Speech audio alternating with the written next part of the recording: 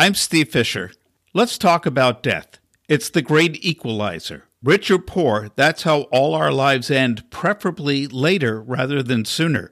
And something has to be done with us when we do depart. Humans are the only species aware of this inevitability, yet so many find it a topic they can't discuss. As Death's apprentice, Krista Ovanel deals with this on a daily basis and guides others through their confusion. Death's Apprentice is an education and planning company, and my big goal is to help literally everyone understand what truly holistic advanced care planning means and help people embrace and connect with slightly difficult topics, illness, death, and planning for those realities. As all of us are, Krista is living with death on Life Slices. Okay, we are here with Krista Ovanel today, Death's Apprentice. I usually ask people to start out by telling us who they are, but I'm going to ask you, how will the obituary read for Krista Ovanel? Oh, it depends who writes it, doesn't it? I think it will read, Krista pretended to be fearless, and often she succeeded in convincing people she was. So this is an extremely difficult subject for so many people.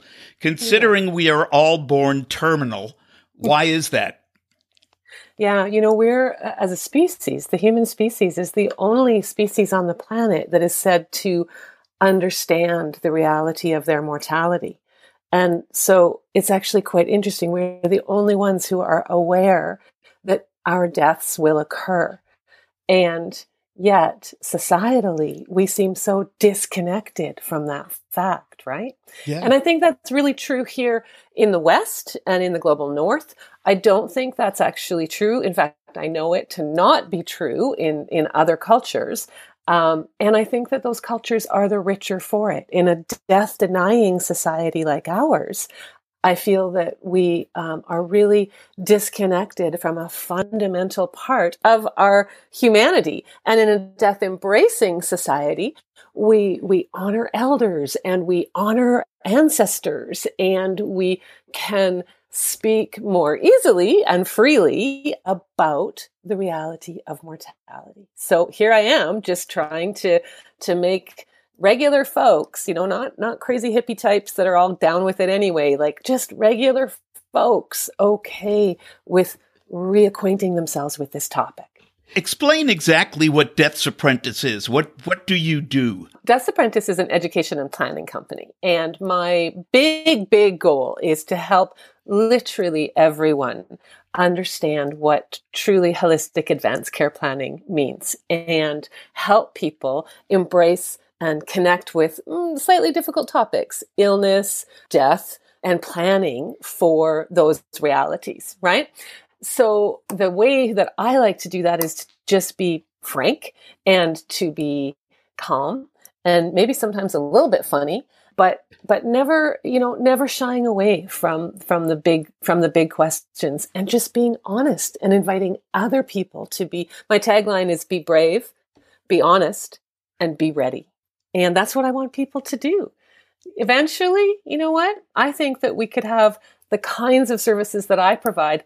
They could be part of folks' benefits plans, employees' benefits plans. The way we might sign up down in the States. What's yours called? A 401k, I think. Yes, up here we have exactly. something called our SPs, right? And people might get help with that as a benefit. Well, you know what? Why not get help with figuring out and planning for and thinking about the reality of your mortality? Wouldn't that be amazing? Oh, that's a great idea. People are trying to get pet care into employee benefit plans and all that, but this one is a practical it's one the one for thing everybody needs. Yeah. Like literally everybody. And think about what happens, love, when you don't plan for something like this. Like think about what happens when all of a sudden you're in an urgent situation and you have literally no idea of what happens next. One of the things that I say to folks is, like, people say, well, I don't know if I really need to do that yet. And I'll be like, oh, okay. So let me just ask one question. Are you mortal? Because if you are, you do need to do this, and you need to do it now. Because if you don't, I guarantee you, so I'm a funeral director as well as all of this other stuff, right? I guarantee you, one of the biggest questions that I get all the time, people phone and they're sad because someone has just died, and they say, "Hi, my blank has just died. I don't know what to do now." Or they say, "I don't know what happens next." Or they say, "Well, am I supposed to," and then they'll just make something up that's just like kind of crazy. And you're like, no, don't do that. Don't do that. Come in. Let's get things sorted. But imagine approaching any other professional without having even a little bit of an understanding of what is going to happen next. Imagine if we bought our phones this way. Imagine if we bought cars this way. That would be crazy. That would be totally crazy. You speak to a great point. I was going to ask this later, but I'll ask it now because it seems appropriate. I just went through a situation like that just like back in September. I had an old uncle, was 95, like a year or so before. I went down to California where he lived. I was his closest relative. Sure. And I was trying to talk him into making a plan. Mm-hmm. And he wouldn't do it. He wouldn't even discuss it. He was just getting angry. And then when he passed away last September, no one knew what to do. Right. And it fell on me, and I'm talking to friends and other people in his life and going, any idea what he wanted? So we couldn't honor his wishes because we didn't know what they were. So at what point do you start putting the pressure on friends and family to share that information? Do you know what I find works really, really well? Doing your own work first. Because if you can actually tell someone about this great experience, I thought it was going to be a little scary, but I actually recently made a serious illness plan. I made an end of life plan, and I did some funeral planning with this really cool funeral home or person like me at Death's Apprentice or a death doula or whatever. And it was so enlivening. It was so enlightening. I can't believe how thinking about my own death and my own serious illness was actually such a great experience. Like, imagine if you were talking like that at a dinner party, like people would perk up. So I do find that it's very difficult to lecture and be like, Uncle so-and-so, it's hard, I need you to do this because it's going to be a burden for me. Sometimes actually it can work very well. I'm Ukrainian. I can guilt my mother into almost anything, right? So sometimes that will work. But one of the best ways is to just learn about what needs to be done, go and do it yourself, and then say, all right, now that I've learned this, what I need is for you to do this, because if you don't, here's what's going to happen. Mm-hmm. And then, you know what, you might still get the situation where Uncle so-and-so is just going to be like, no, this is so uncomfortable. But then potentially you could get curious and say, so why are you afraid? Do you think that maybe talking about this will make it happen? And then maybe you can talk about some of their values, or you can talk about something that they love, or you can whatever. And it can actually just be this incredibly connecting and beautiful experience instead of a scary one. Yeah. Yeah. But unfortunately, we didn't have that. As much as my son and I both tried to talk him into it, and he wouldn't do it. Other people tried to talk him into it. He wouldn't do it.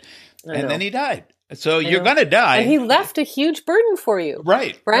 Because then you're left thinking, well, would he have wanted this or would he have wanted that? And you default to whatever your own wants are because that's all you know.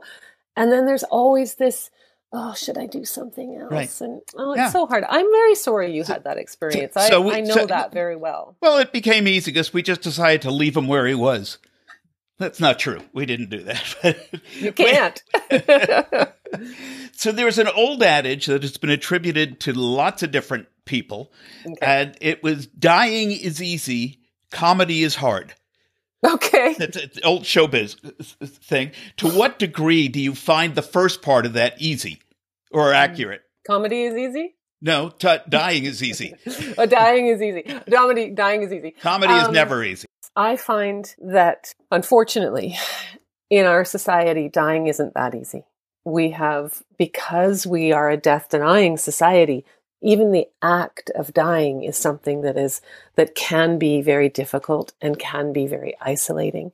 we have some systems in place to help, hospice systems and palliative care systems and things like that, but they're often ill-funded, or up here in Canada, we have a real significant issue with the rural-urban divide. So certain things might be available in bigger cities, but not in smaller towns. I think that sometimes we don't know what we don't know about dying. And so there's so much fear, and there's not a real sense of who you can go to get the answers. And so I wish dying were as easy as it could be, but it's actually often not easy to die. And one way to make it easier is to think about it in advance and think about what might matter to you. Do you know, when I'm dying, when I went to funeral school, we all learned, and we had to put this on the exam at the end. I remember this. We all learned that 80% of people want to, when they think of their death, they think of, this is an American stat, by the way, they think of a real Norman Rockwell kind of scene. They think of a bedside and people gathered around it, and they think of a quiet, peaceful death. 80% of people, that's when they imagine death, that's what they imagine. 20% of people experience that. So think of that other 80%, right? Maybe you're getting hit by buses, or maybe you're alone, or maybe you're in a hospital, or maybe, there are so many other things that could happen. And if you can't control, if you haven't thought in advance about the things that you can control about your dying experience, because dying is an experience, not just an event, right? Right. If you give some thought in advance to what might matter to you about your own dying, then you can help other people help you at what is truly a difficult stage of life. It's not always impossible, but there are things that are difficult about dying, because just like when we're babies and we need all the support of people who love us around us, that happens again for almost all of us at the end of life. So being able to share, you know what I would like? I would like quiet, and I would like to be toasty warm.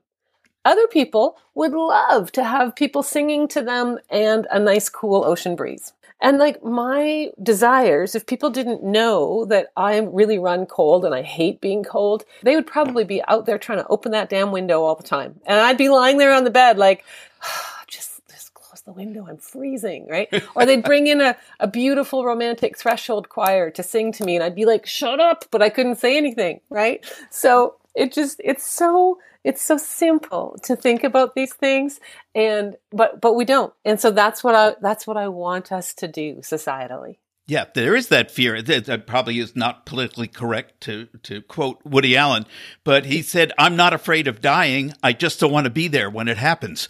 Oh, yeah. Which is, I think most of us feel that way. Yeah, it would be nice when I hear about somebody who just goes to sleep and doesn't wake up. It seems, okay, that's ideal. How does that happen? Yeah. How do I sign up for that? What is the biggest mistake that people make when thinking about death? Oh, actually not thinking about it is the biggest mistake. So as soon as people are thinking about it, I am just so proud of them. They're already ahead of the game. The biggest mistake that you might make, though, when thinking about it is things like, it doesn't matter. I hear this all the time. Doesn't matter because I'll be dead. All right. Good point. Yes, you absolutely will be. But unless there has been some mass trauma, people you love are not dead. And that's who it matters for. And that's why what I'm asking people to do in this brave and fearless kind of way is to actually be selfless. Some people say, well, it's a bit selfish to plan your own funeral. Oh, I just don't want to, I can't spend all that time thinking about me that way. Actually, it's the most selfless thing you can do, because when you're dead, people who have loved you, people who have needed you, people who have received support from you, people whose lives will be so profoundly impacted by your absence, those are the people that have to then go and put all of the practical things in place. There's so many of them. There's so many tasks and chores. And then they also have to, or they will likely be drawn to, thinking about the not so practical things, the ceremony. and the ritual surrounding end of life experience, right? And if we have been selfless and we have given some direction in this regard, then those people won't be burdened by having to make all the decisions that you had to make back when your uncle died. So I think one of the biggest mistakes people can make is when they just say, doesn't matter, do whatever, I don't care. Okay, sure. But maybe instead of thinking about you being dead, maybe you could think about the people who will not be dead. Actually, I just recently got an email from my insurance company, my health insurance company, saying, do you want to make a health directive for the end of life? Ooh. And I said, yes, I do. I said, remembering my uncle in that situation, I said, yeah, I don't want to be a burden to my kids.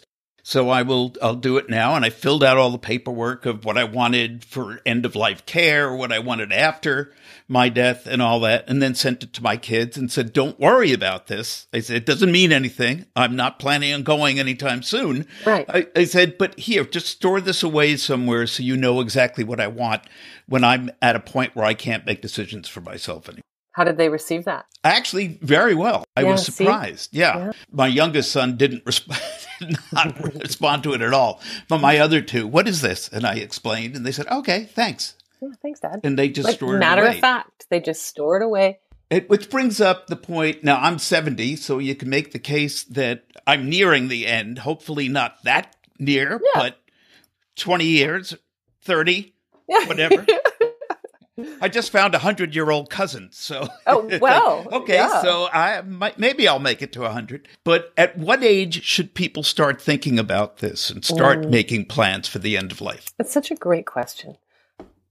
My answer might surprise you, because I genuinely wish that we could incorporate conversations about the reality of our collective mortality into all stages of our lives. I wish that there were educational opportunities, even in schools for littles, for little pre-K kids and little grade 4 kids, so that they could maybe deal a little bit better with when their puppy dies or when their grandma dies, or God forbid, when a classmate dies. So is it ever too early?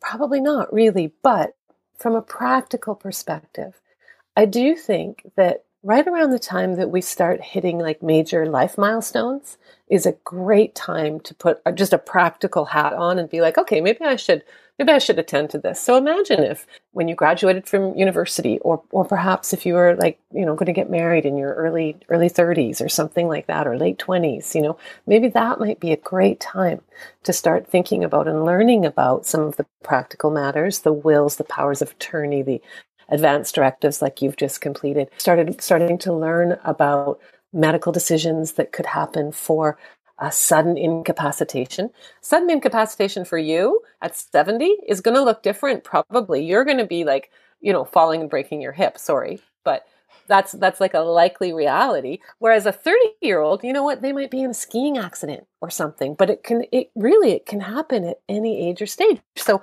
why not think about that? Why not think about, if I were to go suddenly, if I were to die suddenly, what kind of instructions would I like to leave behind to make it easier for the people who love me and who are going to be so sad about me being gone? And then maybe it's never too early to even think about legacy messages and lasting love messages and things like that. If you did it for the first time in your 20s, imagine how easy it would be to revisit later. And then the other answer, that's a very idealistic answer. The other answer is if you are in that sad and uncomfortable and hard position, like what you just went through, where you've lost your uncle, these are really natural times to just think it through. And that's exactly what happened for you, right? It triggered you. You were like, goodness, and now I've got this thing from my life insurance. And, I've seen how hellish this has been for me because of his inaction. Well, I'm going to do it. So that's a great time after something has happened to someone else. Connect in with an educator. And there's so many different ways. People like me, private companies like mine, but you can also, there's all sorts of stuff, public health stuff and free things. And oh goodness, it's out there. You just have to dig for it. When I was a kid, I was not allowed to have any large animals as pets. Not Okay. dogs or cats. I could have little tiny turtles or fish or a bird. And when they died, my parents would flush them down the toilet. Right. I lived in New York, so there wasn't a lot of ground to bury them. They would just flush them down the toilet. And I always wondered, how am I going to handle this when my parents die? They were a little too big to flush down the toilet. But there are a lot of people who are, it's a weird segue, but here we go. A lot of people are afraid or put off by the concept of being buried underground. What are the different options that people have when it comes to doing something with their remains? The disposition. You know what? You're so lucky. Down in the States, you have more options than we have up here. So traditionally, we would have burial, which would be either a traditional green burial, old-fashioned, just straight direct earth burial, or a more modern conventional burial now, which would have a concrete liner and a big fancy casket and all that kind of stuff. And then you're going to have flame-based cremation. And you might be going, flame-based? Obviously, it's flame-based. I've never heard of anything else. Flame-based cremation is very, very popular all through the West. But there's a water-based cremation, which I'm wild for. It's called alkaline hydrolysis, or aquamation as it's sometimes known, or biocremation. That's a beautiful experience where your body is placed in a chamber, but instead of then being lit with fire, you're filled with a bit of water and a bit of essentially lye or potassium. And that container is agitated a bit, and your skin and cartilages and everything else are dissolved. And then actually, kind of like your fish, sent down the sewer. You're left with the same stuff that you would be left in a flame-based cremation. All the bones are still left, and then those are ground up just like in a cremation. Uh-huh. So aquamation is very popular. In a few states right now, you can have something called a natural organic reduction, which is also known as human composting. It's probably not the most popular choice right now. It's quite new, but a really, really interesting idea, because your body is returned to and turned into a soil. And that soil could actually, even if you don't need a truckload of soil, then you can actually donate it to reforestation projects, which are just amazing. Those are probably some of the most accessible flame-based cremation, burial, or alkaline hydrolysis. In the States, you do have legal options, which we don't have up here, for burial at sea. And of course, with both flame and water-based cremation, there's the actual remains that you still have to deal with. So in a burial, boom, you've just done everything that you need to do. It's all done. You just walk away. That's it. You never have to deal with anything else. After a flame-based or a water-based cremation, you are still going to have some remains. You're going to have the cremated remains left behind. Those can be turned into diamonds. They can be shot into space. They can be made into records. They can be turned into these really cool concrete reefs that get placed in the ocean and grow up all sorts of little ecosystems. They can be made into jewelry. They can be, you can get like thumbprints taken that are turned into necklaces. And it's just, it's quite amazing the number of things that are possible. Yeah, I told my kids I wanted to be turned into human compost. And then plant a marijuana bush in the backyard with me. Wouldn't that be perfect? I think that would be great. Yeah. Now you're probably going to want to give some of the dirt away, because you get literally like a pickup bed truck. Yeah. So you could donate some of that dirt, and then the rest they could plant your marijuana bush. I think that's brilliant. I'm working really hard to make that legal up here too, but it's not legal yet. And instead of flowers once a year on my bush, just put some popcorn or chips. Right. So that would be about perfect, actually. Yeah. Very on brand. I think back to my grandmother's, because this is an interesting point for me. With my mother's mother, she was not a very nice person. She was a very miserable person. I mean, later in life, I learned that she was just a very sad, miserable lady. But at her funeral was a real downer. And very dour, and people standing around, and there was just no joy in the situation. My other grandmother was always the life of the party and really funny, and made people laugh and friendly to everyone. And her funeral was a laugh a minute, as everybody just told stories about her, and you couldn't help but laugh. To what degree does our life inform our death?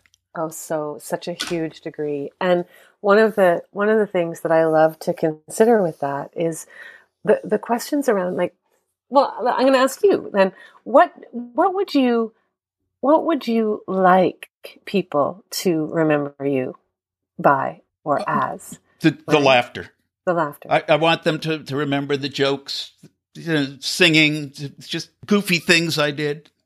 And do you have any fears about what people may remember? No. Oh, good. Okay. No, because again, I won't be here. No, but you know what? I do think it can be a very illuminating question for us. What do we hope for? What are we afraid of? And then what can we do to align to make sure that the life that we're living is the legacy that we want to leave? Mm-hmm. I wonder if your grandma, if she had, I mean, she probably had some really significant things that were keeping her from leading the life that she wanted to lead. And I can only imagine, right? But every day we make choices, right? About the lives that we lead and the impact that we have on others and the impact that we have on the earth. Mm-hmm. And we can align our legacy, which has a root in a word that means living, right? And legacy is something that we create after we die, right? A legacy isn't created until we're gone. Right. But really, we're creating our legacy every single day. And that's why this work of contemplating your mortality is so enriching and so shockingly fun to do. Fun? Fun. It really yeah. is. You gotta have a few drinks first and then talk about it. And ask some deep questions. Yes. That's right. Yeah. Now, as a funeral director, take us through the details of what needs to be decided upon somebody's death. I think that's a great question because so many people think, oh, cremation or burial, right? Or recompose, right? That's just the first question. So there's everything from registering the death, which is usually the funeral director will do that for you, but it can be done by the family members too. And in order to do that, you need so much information about people's vital statistics. You need to know where their parents were born. You need to know where they were born. You need to know what their name was at birth. You need to know where they died and their personal health numbers or whatever you call them down there. You probably need to know a social security number. There are so many like little details that need to get registered at that point. And that can even be a bit of a burden when you're dealing with grief, right? If somebody just turns to you and says, what was your mother's maiden name? And you're like, I wasn't expecting that question, right? So those things are very practical. But the other pieces are things around, would you like to have a viewing? Would you like your body to be seen again? Would you like that opportunity for people? Maybe they weren't at your bedside. Maybe it would be very healing for someone to see that. If you would like that, what clothing should we put Dad in? Should we take him to the recompose site, to the natural organic reduction? Should we take him in a limo or should we take him in a hearse or should we take him in a utility vehicle? Should we put him, let's say we're going to bury you, should we put you in really fancy, expensive box or should we put you in this like less fancy, maybe just pine rough box? So lots of practicalities. But then when you get through the disposition, then there's the ceremony. Where will it be? Who will be in attendance? Will you have tea or will you have champagne? Will you tell stories? Do you want an obituary? Are you quite private? Does that go against your does that make you feel a little bit uncomfortable? So many things to consider, hundreds, and often at a time when you are really ill-equipped to do so. Yeah, I want to be turned into a Disney animatronic figure and stay around forever. I think that sounds perfect for you. Yeah. Scare my grandkids. I do have a lot more questions, but we're running out of time. So what questions would you like to answer about you or your work or death that I haven't asked about? Oh, you're a darling. Why does this matter? I think you did ask that. But you know what? I would just really like to invite people to think about how positive it can be to think not just about death, not just about after death, but dying, about illness, about how to connect in with that eventual reality in a way that's meaningful for you. People like me, end-of-life doulas, death educators, planning specialists, even funeral directors, we can help. And I'm here to do so if you like. Great. How do people find you? What's your website? Deathsapprentice.ca. So www.deathsapprentice.ca. I'm also very active on Instagram, and I have like a series, for example, called Misconception Mondays. And once you get to my website, you can find my CBC. We have a big national radio up here called CBC, and I have a monthly column on that, so you can get to those there too. Terrific. Krista, thank you so much for being here. And I wish you, I don't know if success is the right word, because your success is dependent on other people kicking their mortal coil. So. No, yeah, that's so, I can't tell you how much I enjoyed this. This was such a pleasure. And if you ever want to go deeper, you just call me back. Okay. Okay. Will do. All right. Thanks so much. Thanks a million. This was lovely. Bye-bye. My thanks to Krista Ovenel for sharing her knowledge and insights into the human approach to the end of life. Nobody likes to think about their demise, but it's not fair to leave all the details to your survivors. Nobody wants that. All they want is the money and treasures you leave behind, assuming you have anything to leave. If you enjoyed Life Slices, please like us and share on social media and subscribe wherever you find fine podcasts. Life Slices is produced by Beatnik Ravens Productions, all rights reserved. Music courtesy of Besleyan Studios.